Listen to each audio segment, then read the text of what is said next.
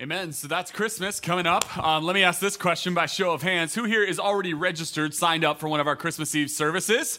All right. So a number of you. Those of you who are not, I'm going to give you a little inside tip here. All right. We mentioned that we have 4 services here on campus, 1 p.m., 3 p.m., 5 p.m., 7 p.m. I need you to know that the 3 p.m. service is already sold out. You cannot come to that. You cannot sign up because we're limiting capacity inside. The 5 p.m. service out here is already sold out. So the 2 services left are the 1 p.m. and the 7 p.m. So if you want to worship inside with us, get your spot for the 1 p.m. I would do it tonight or tomorrow or the next day because I think it'll sell out. And then if you want to join us at 7 p.m., I think there should be some room for that coming through this weekend. So that is Christmas Eve. And that is also going to be something that impacts us as a ministry here on Thursday nights going forward. And I'll explain in a moment what I mean by that. What you'll notice if you watch the video is a little bit of a different shift for us, a little bit of a new thing when it comes to our programming and how we gather as a church.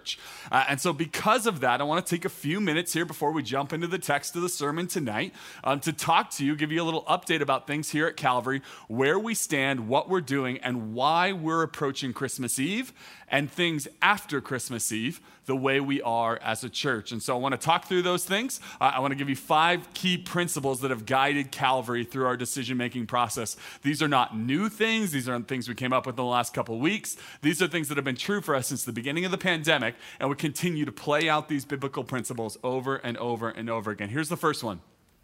We remain committed to honoring the governing authorities as commanded in the Bible.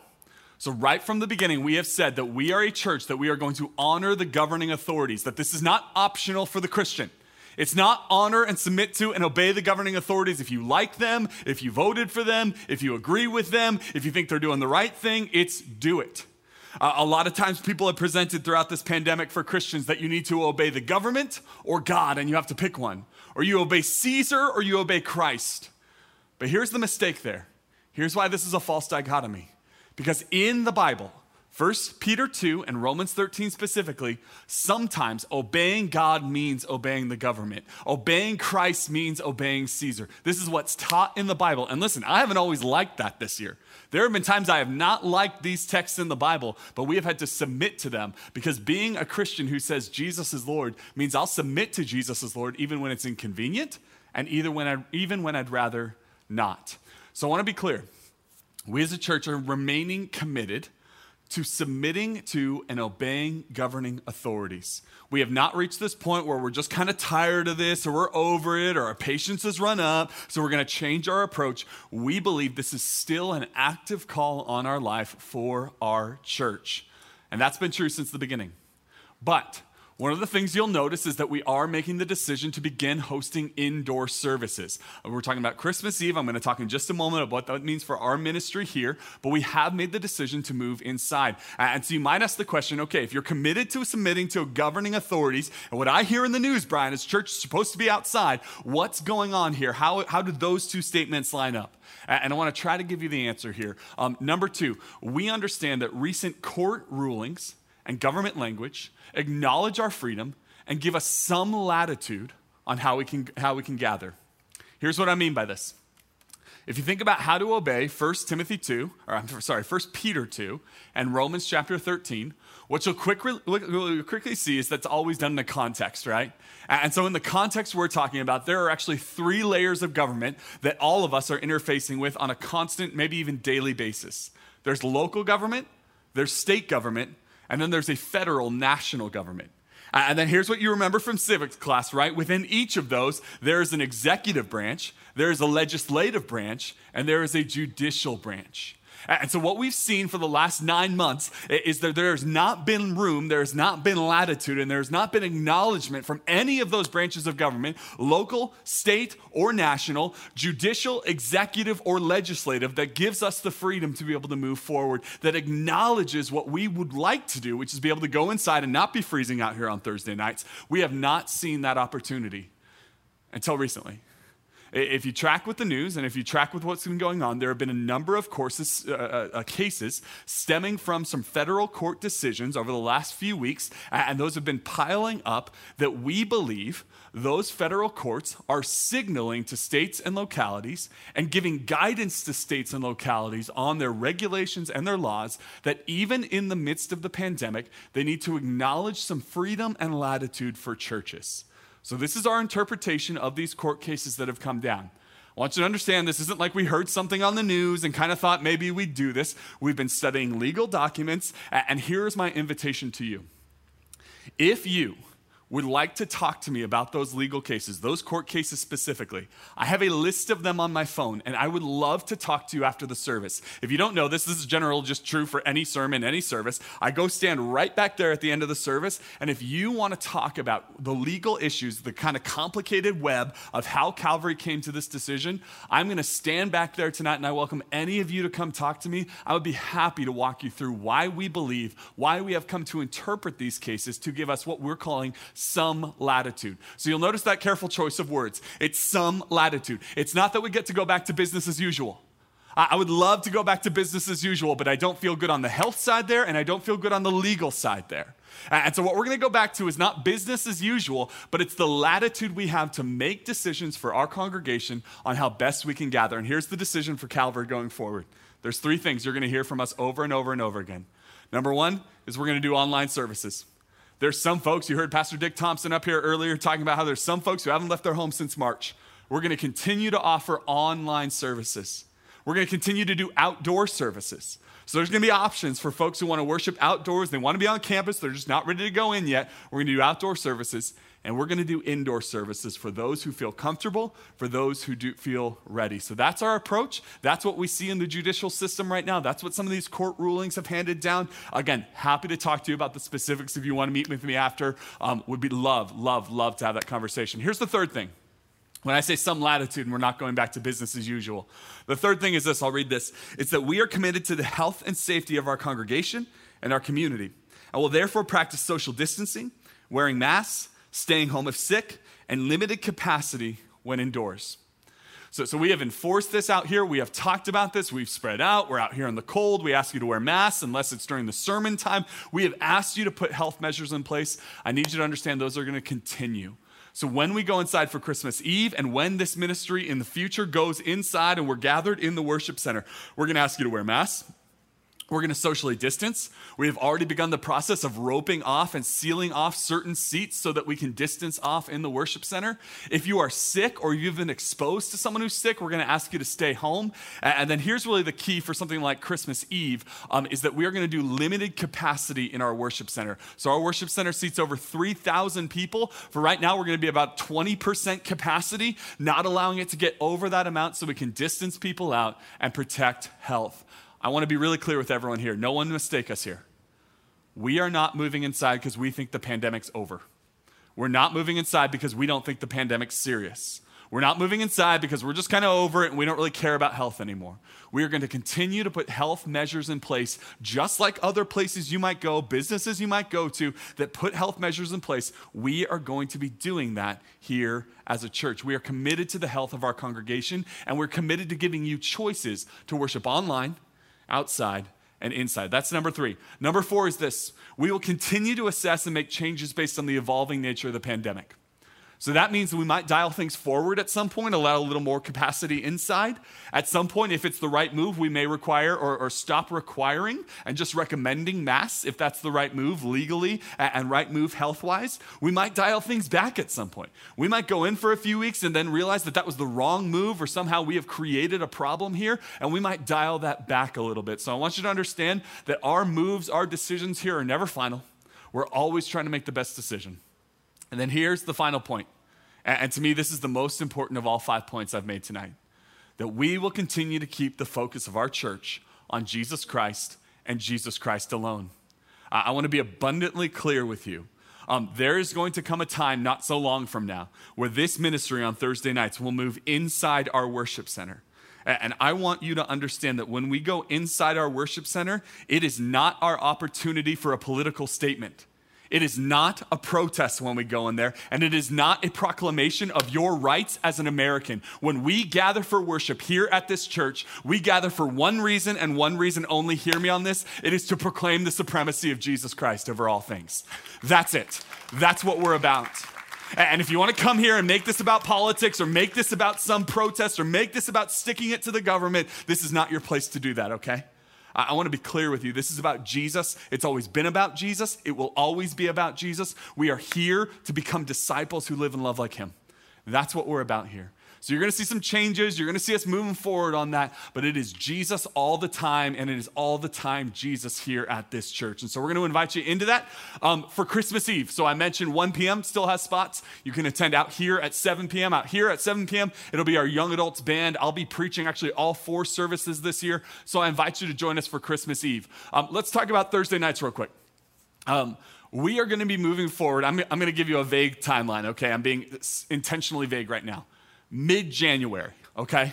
Mid-January is our plan at this point, that we would start to migrate inside for young adults ministry. Again, on kind of our bigger nights here, we have just over 300 people, a 3,000-seat auditorium. That's about 10% of that. We feel very comfortable with our capacity to distance in there. We're doing little tweaks to make sure it's even a little more healthy. We're turning on different air handlers, increasing air capacity and airflow in there. We're moving around things to make sure it is a healthy, safe, and compelling experience for everyone there. So that's the plan going forward. When we can give you specific dates, we will tell you right away through our social media and through this platform, but mid-January. So here's what you get to know. We have a few more nights out here where it's going to be cold and it's going to be dark, but we are moving forward as a ministry, believing we have the opportunity to gather in different ways, and you as an individual and you as a family unit and you as a household get to decide how that works best for you and your family. Amen? Amen. All right, I'm going to pray, and then we're going to move forward, and then I just want to repeat my invitation. If you're going, okay, I'm a little skeptical, I want to see these court decisions, I want to see something like that, I will stand right at the back at the end, and I'm just all ears for your questions, and I want to give you all the information we have so that you can understand how we got there. But with that said, let me pray, and then we'll move forward. Father in heaven, thanks for tonight, and thanks for the opportunity we have as a church, to step into what looks like a new phase here. An opportunity to gather online, outside, inside, to be able to give people opportunities to come and worship Jesus. Help us to continue to be a church that keeps our eyes fixed on Jesus Christ and Jesus Christ alone. Help us keep people safe as we go. God, we pray against distraction. We pray against illness. We pray against anyone coming into this place and experiencing harm. God, help us to be a church that loves our people, loves our community, and God, help us to grow to be more like Jesus. We pray this in Christ's name, and all God's people said, amen. Right on. If you have a Bible with you, grab that right now. We're going to be in Luke chapter 2. Luke chapter 2, and I'm going to try to keep it real simple tonight. I know it is cold, I know it is dark, and I know I've spent a while talking already, but I want to do something very simple tonight, and that's this. This is our final young adult service before Christmas, and I simply want to stand up here tonight and teach through Luke 2 and give you 3 reasons for hope this Christmas. 3 reasons for peace this Christmas. I want to give you 3 things you can cling on to this Christmas as we go forward that I know will encourage and bless your heart this evening. And so again, Luke chapter 2, we're going to start in verse 1. If you grew up in church, or even if you didn't and just attended Christmas services, this should be a familiar story to you. Luke chapter 2, verse 1, it says, "In those days, Caesar Augustus issued a decree that a census should be taken of the entire Roman world. This was the first census that took place while Quirinius was governor of Syria. And everyone went to their own town to register.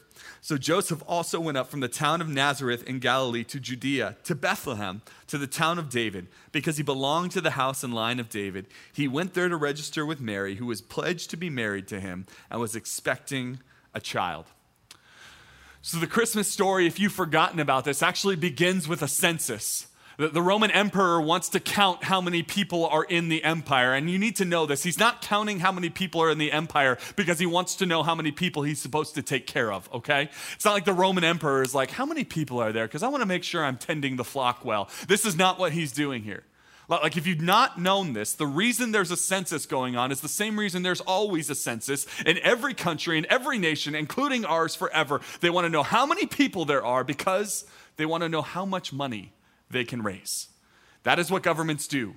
They tax people, take their money, and do what they want to do. This is what the Roman Empire was doing. The Roman Empire wanted to know how many people were in the Roman Empire so that they could know how much money they should be raising each year to do all of the things they wanted to do. This census wasn't cute, it wasn't enjoyable, it wasn't something anyone wanted to do, but it was something forced down, crammed on them by the government because the government wanted to make more money.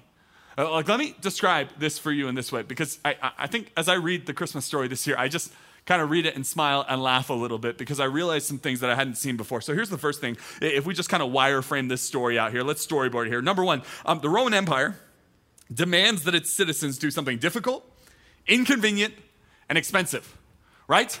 Like the idea is we need to count you, and what happens is Mary and Joseph have to travel to another place to be counted.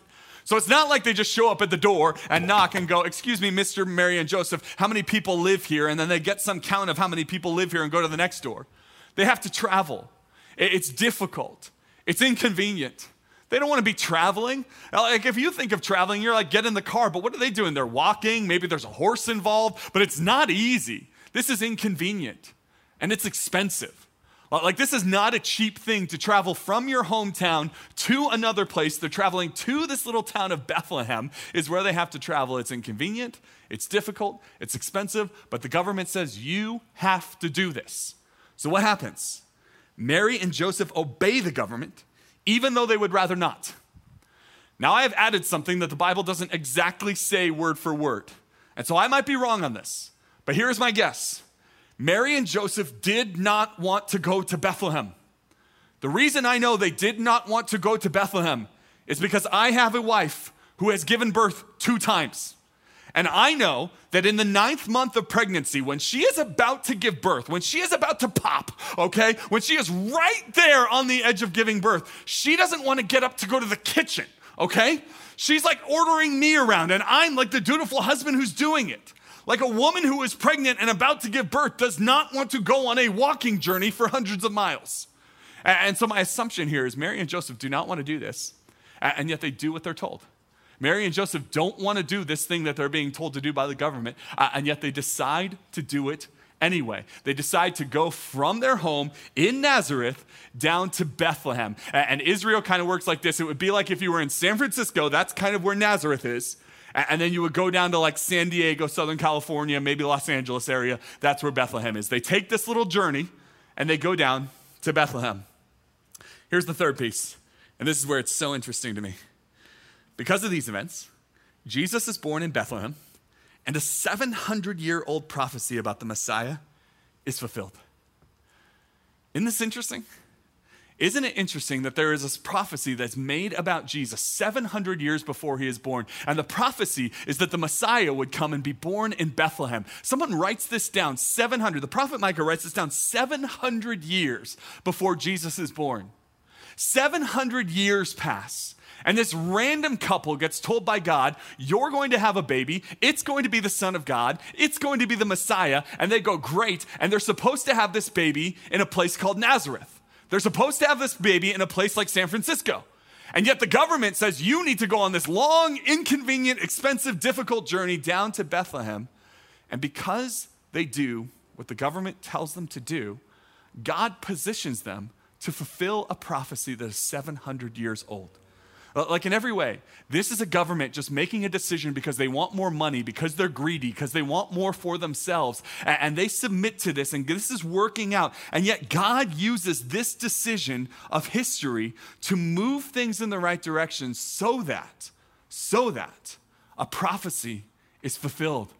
I think this is remarkable.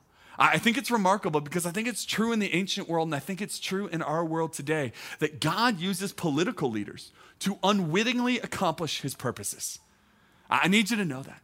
God uses political leaders to unwittingly accomplish his purposes. The emperor of Rome, the Roman emperor, decides, I want to count everyone so I can get more money from them. And God is using that Roman emperor to accomplish his purposes of fulfilling a prophecy that's 700 years old.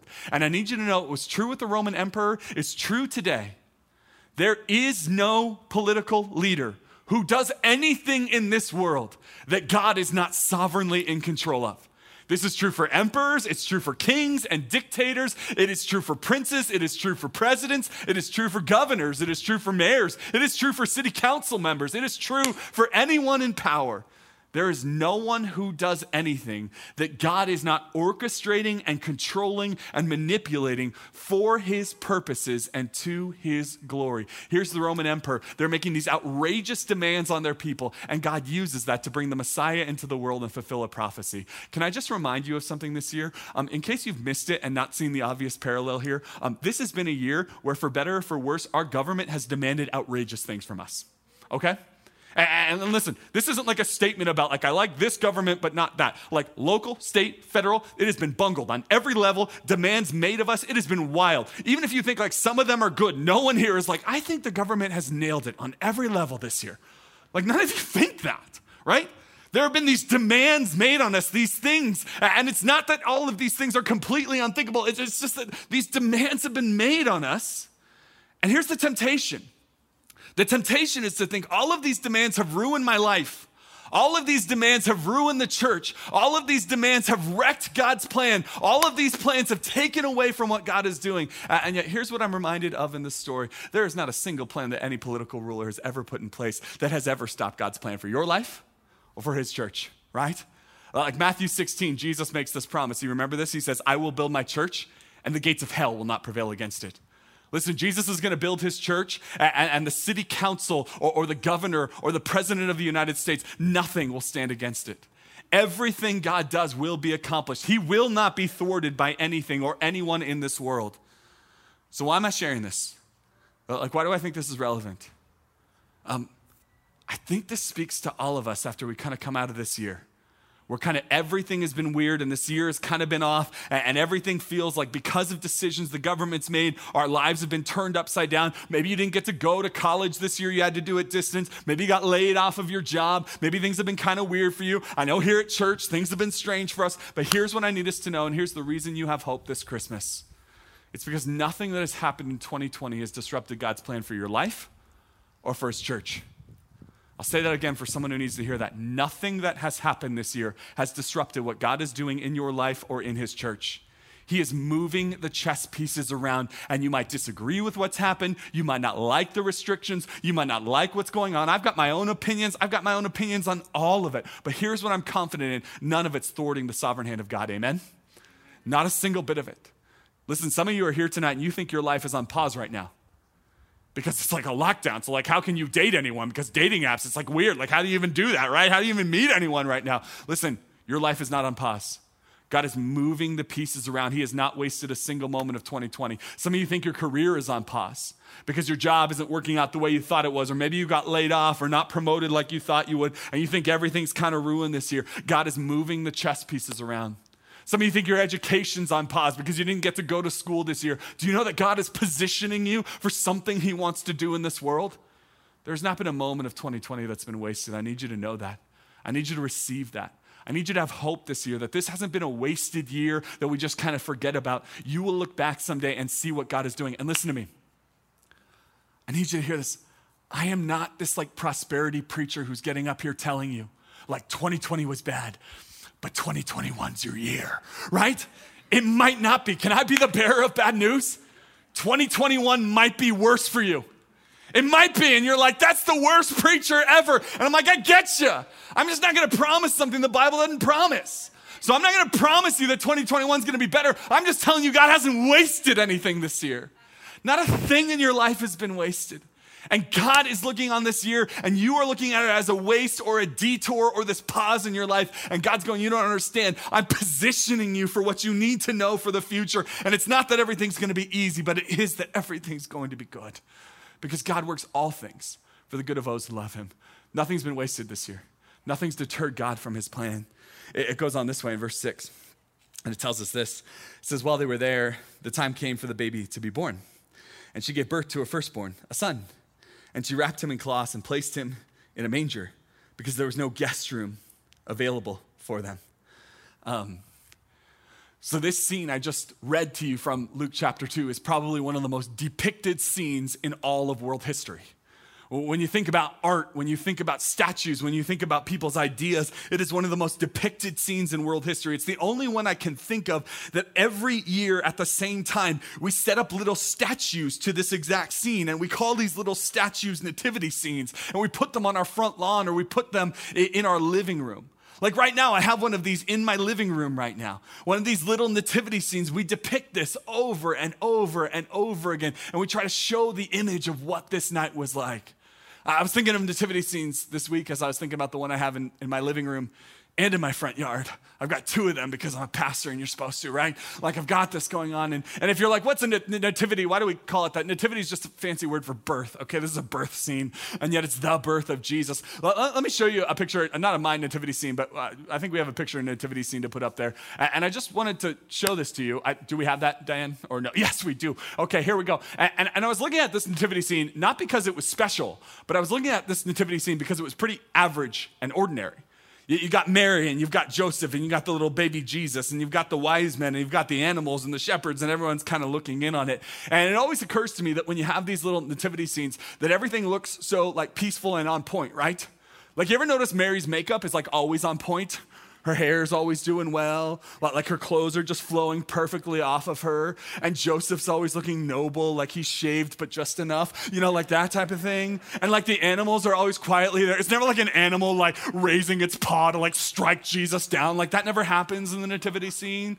It's like all real nice. And you always forget like they're in the middle of a barn where like animals live and eat and like defecate, and yet that's never in the nativity scene. And here's what occurs to me when I think about this nativity scene. And when I think about the nativity scene that's in my living room right now, the nativity scene that might be in your living room right now, or standing out front of a church right now, it always occurs to me that the first Christmas, the actual first Christmas, was not as pretty as our nativity scenes. The actual first Christmas was not as pretty as the nativity scene that I have in my living room right now. The actual first Christmas was not as pretty as the nativity scene we have in our mind, and the picture, the mental idea of what that first Christmas Eve was like, or that first Christmas day was like. Like I want to describe it to you this way tonight. Can I say it this way? Like the first Christmas Eve was uncomfortable, painful, messy, confusing, humiliating, and really scary. It was uncomfortable. Like I've described for you, again, like when a woman is 9 months pregnant and she starts to go into giving birth, this is not like an easy scene. This is an uncomfortable moment. And it's even more uncomfortable because there's no room at the inn. So they're like, see where the animals live? Go give birth in there. And she's like, all right. And she goes and does that. It's a painful moment, okay? This is like pre-epidural giving birth. This is like pre-pain medication giving birth. Like this is one of these things where it's like she's just gonna give birth there, and she's going to be in pain, and then she's gonna hold her baby. And yet none of your nativity scenes ever show Mary being like, like that never happens, right? It was a painful moment. It was messy. It was messy for Mary. It was messy where they were. Again, they weren't in the inn, and everything's like nice hay, and Jesus is asleep on the hay. We even sing that song, but like you probably know it wasn't true, right? The actual Greek word for what they laid Jesus in is actually not like a pretty little thing. It's actually a feeding trough. Like if you've ever thought about a trough that they like throw pig slop in, and they're like, pigs, eat out of this. They laid Jesus in that. It probably wasn't cleaned out. They probably didn't have like Clorox and wipe it down nice, okay? They didn't do that. They didn't sanitize it. They didn't spray it down. It's a messy evening. It's a messy experience. It's confusing because they're told to go over to Bethlehem and have a baby over there. And now they got to figure out how to take their baby, keep the baby alive, and get the baby back to where they live. It's a confusing experience. It's a humiliating experience. Like if you are a woman who is giving birth and you're told, guess what? You can't give birth at home, and you can't give birth where you wanted to. You can't even give birth in an inn. You got to give birth like in the backyard and deal with it, right? What a humiliating experience for Mary. So it's not just the physical pain, but again, if you're a woman here, you just think of some of you are dreaming of having kids someday. You imagine the humiliation of having to welcome your kid into the world and not even have a place to lay him or her down. It's humiliating. And then finally, it's scary. And here's the reason I know it's scary. I know most of you here, maybe none of you here are parents. But when I had my first kid, and this is not a unique thing to me, this is like every parent ever, the scariest moment in the entire universe is when you're holding the child and then they dismiss you from the hospital. They're like, you get to go now. And then you buckle your child into the car and you're like, is someone coming with me? And they're like, no, you go home now. And you're like, you're literally going to trust me with another human? Like me? Like you're going to trust me with this human? And you go home and we have this baby there. And they're like, what do we do? Like, how do we not have the baby die? Because that's all you're thinking about when you're a first-time parent. Like, how does the baby not die? It's a scary moment. I remember nights I would just like stay awake, staring at the baby, being like, is she breathing? You know, like that's all I did. I would not sleep. I would just stare. It's terrifying. Let me read this list for you again. The first Christmas was uncomfortable, painful, messy, confusing, humiliating, and scary. You don't see that in the nativity scenes. Like, can I just say it this way? The first Christmas was a mess. It was a total mess. But here's the beautiful thing about that first Christmas. God used that night that was a total mess to bring hope and salvation into the world. That's what God did. Right in the midst of this mess, he was bringing something beautiful into the world. He was taking this mess on that first Christmas, and he was bringing this masterpiece into the world. He was taking all of the confusing, painful, messy, gross things of this world, and he was bringing his grace and his goodness into it through that. Not in spite of it, but right in the middle of it. You know what my second reason is for you to have peace this Christmas? My second reason that I'm going to say it's going to be okay for you this Christmas? It's because God delights in turning your 2020 mess into a masterpiece. That's what God delights in doing. God delights in taking your mess, even the mess that's happened in this last year, and turning it into a beautiful masterpiece in your life. And listen, here's what I know. It's real easy to point at 2020 and all the global things that have happened and be like, yeah, the world's a mess this year. But you know what? It's actually a lot harder, and I challenge some of you to do because I don't think you've done it. It's to not look at the news and say, that's a mess. It's to look at another object, and that would be your mirror, and go, that's a mess too, right? Because I think if some of you are honest with yourselves, you would look back on this last year and go, yeah, the world was a mess, but my response to the world being a mess actually revealed that I'm a little messier, I'm a little more selfish, I'm a little more arrogant, I'm a little more self-absorbed and into myself than I thought I was. And I think if some of you look back across this last year, you would realize there are patterns you fell into, maybe addictions that flared back up. There were decisions you made. There were moments that were just kind of low. Like I think back to March and some of the moments where I was just kind of scared or angry or trying to control things in my life. And I just look back and I go, okay, that's a mess. And yet here's the beautiful thing is you end a year that has been no one's ideal. Like no one dreamed this year would go the way it went, right? It's a mess. And yet God wants to turn your mess into a masterpiece. I don't say that because I think you're awesome. I say that because I think God's awesome. And that's what he does. He takes Christmas and he turns it into something beautiful. This terrible first night where Jesus was born and everything went wrong, and he turns it into something beautiful, and I believe he'll do the same for your life. Here's how the story ends tonight, and here's what I want to look at. Verse 8, it says, there were shepherds living out in the fields nearby, keeping watch over their flocks by night. An angel of the Lord appeared to them, and the glory of the Lord shone around them, and they were terrified. But the angel said to them, don't be afraid. I bring you good news that will cause great joy for all the people. Today in the town of David, a Savior has been born to you. He is the Messiah, the Lord. And this will be a sign to you. You will find the baby wrapped in cloths and lying in a manger.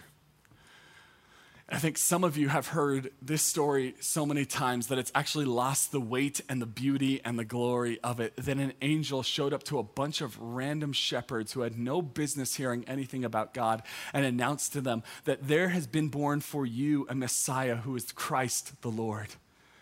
And I just want to say this real simply tonight. I believe this is cause for your peace this Christmas. Why do I think you should have peace this Christmas? Here's reason number 3, because a Savior has been born to you. He is Christ, the Lord. Don't make this about someone else. A Savior has been born to you, and to you, and to you, and to you. A Savior has been born to your mom, to your sister, to your brother, to your uncle, to your former roommate in college, and you're kind of worried about her because of the direction she's going. A Savior has been born to you and to you and to you. A Savior who is Christ the Lord. Like in other words, the reason you can have hope this Christmas is because God sent Jesus in the world to save your soul. Like he saw all of your mess. He saw all of your sin. He saw all of your faithlessness. Like, do you know God sees every sin you commit? Like God saw it all before he sent Jesus. He didn't send Jesus, then he's like, oh, why did I send for that lady? You know, like he didn't do that. He saw everything you were ever gonna do. And not just the bad things you did. God knows how bad you are at prayer. God knows how little you actually read your Bible compared to how much you say you read your Bible. God knows how much you fall short. He knows how selfish you are. He knows how arrogant and prideful you are. And he sent Jesus into this world anyway. a Savior, which has been born for you, who is Christ the Lord. This is the good news of the Christmas story. The good news of the Christmas story, the reason we can have peace is because God saw my mess and he wanted me anyway. So what does that mean? Number one, it means your sins are forgiven. Not kind of forgiven, not sort of forgiven, completely forgiven. Like you will never pay for your sins. The wrath of God has already been poured upon Jesus. There's none left for you. Someone needs to hear that because someone's been thinking that maybe Jesus took most of the punishment, but there's some left for you. There's none left for you. It's like God had a cup of wrath and Jesus drank it all for you. There's none left in the cup. Not even a drop for you. Your sins are forgiven. Number two, your future is secure. Like, listen, again, I don't know what 2021 is going to look like. It might be the worst year of your life. And I know no one wants to hear me say that. No one wants to hear me say 2021. It might be the worst year of your life. In fact, you might not even make it to 2021. But the reason I can say that your future is secure is because that when we know Jesus, we know where our future ends, right? Like our future doesn't end in this life. Like if our only hope is in this life, hasn't this year proved that that's pretty futile? Like if our only hope is like you'll have a pretty decent life, live to your mid-70s, have a decent retirement, but not that great, and then you'll die. Like that is no hope. But your hope is that though you die, one day your body will be raised. You'll live eternity in victory and resurrection with Jesus. Your future is secure. Your story ends in Jesus. Your story ends in who God is. Your sins are forgiven. Your future is secure. And here's the final thing is that your God will never leave you. He never will. There's nothing you've done today that'll make God's presence leave you. There's nothing you did last weekend or earlier this year. There's nothing you can do that would make God's presence leave you. Like the whole story of Christmas we sing about is that Jesus is our Emmanuel, which it translates to God with us. God's never going to leave you. He's never going to forsake you. He's never going to abandon you. This is what it means for him to be a Savior who is Christ the Lord. He forgives you. He secures your future. And he says, listen, I'm never going to leave you. I'm never going to leave you. I'm never going to leave you. Here's how the story ends. Verse 13 says, I know I said, here's how the story is going to end again before, but I need you to know with preachers, when they say in conclusion, you know what that means, right? Absolutely nothing. Okay, verse 13.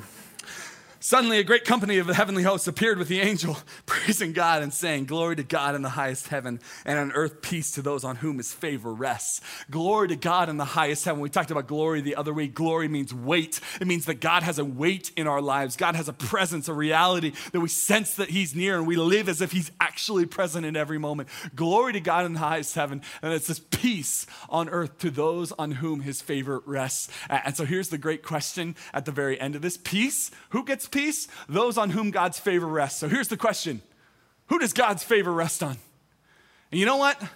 Almost every person since the beginning of human society has tried to answer this question. And you know what the answer almost always is? God's favor rests on the good people. God's favor rests on the privileged people. God's favor rests on the rich people. God's favor rests on the moral people, the people who haven't done the bad things. God's favor rests on you if you're a really, really good person. And the gospel of Jesus Christ has an entirely different answer to that question. Who does God's favor rest on? The answer is when you trust in Jesus, it rests on you. On you.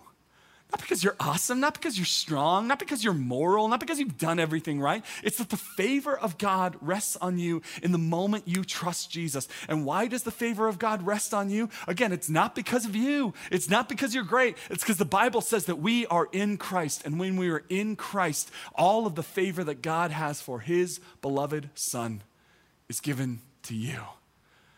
Peace to those on whom God's favor rests. And when you read that, and the next week when you hear that quoted, when someone puts that on their Instagram as their caption because they're super creative like I am, like when someone does that, I want you to read that. I want you to go, that's talking about me. That's talking about me. When it says God's favor rests on those on whom his favor rests, he's talking about me because I know Jesus and I walk with him. Tonight I want to declare that reality. The reality that the angels declared, the reality that the angels announced that first day there is a Savior who has been born to us. He is Christ the Lord, peace on whom his favor rests. I want to declare that tonight. And I want to declare that not with me talking about it from the stage, but I want to declare it through a song. And And it's a song that we're going to sing right now as we close with a couple songs. I don't really mean as we close, like I'm done with the scripture part, but I want to talk to you about the song. About a week ago, the worship team came to me and said, hey, when we close in worship on this particular night tonight, they said we want to close with a Christmas hymn. And I said, okay, that sounds great. Which one do you want to do? And what was so cool is they expressed to me the hymn they wanted to sing, and it's by far the most precious Christmas carol to me. It's the one that when I sing it, it's not just like, oh, Christmas is great, but it's like Jesus is awesome. Every time I sing this, I'm just so deeply moved, and I hope you might be moved by the way we enjoy this tonight, and that's the song, Hark the Herald Angels Sing. And I want to just walk you through what these words say, because it's just so remarkable how it says it. It says this in this song, and this song was written in the 1700s, and so you'll forgive that sometimes it uses language that we might not have written today. It says, hark the herald angels sing. So hark just means like pay attention to this. Hark is not like a type of angel. It's like the hark angels. No, it's like pay attention to this. The herald angels sing. The herald, the one who announces, sings. It says, glory to the newborn king, peace on earth, and mercy mild. You know what's almost in there? It's like mercy that is mild. Like what's mercy? Mercy's you not getting the punishment you deserve. Like you deserve wrath and condemnation and hell, and God gives you mercy instead. Mercy mild.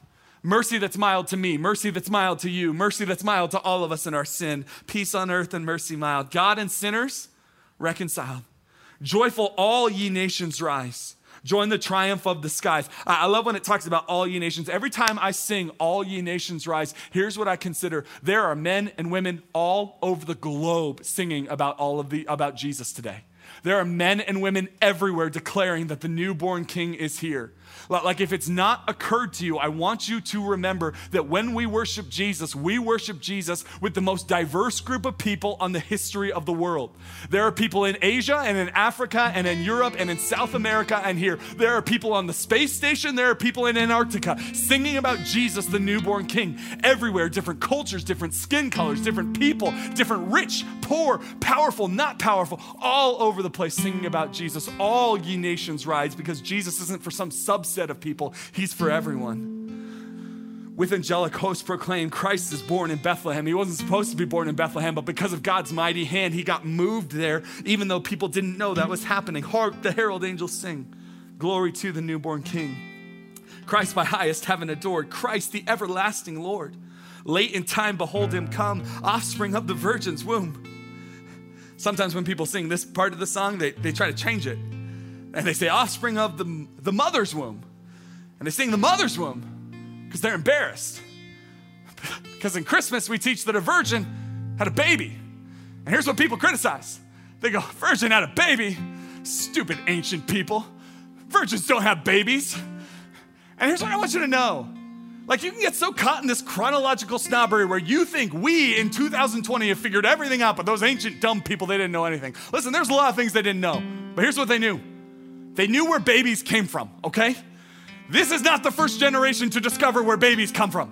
They knew women did not just randomly go, oh, okay. Like this didn't happen. It's not like they thought this happened. Here's what they knew back when Jesus was born, and here's what we know now. We don't declare that a virgin had a baby because we think that just sometimes accidentally happens.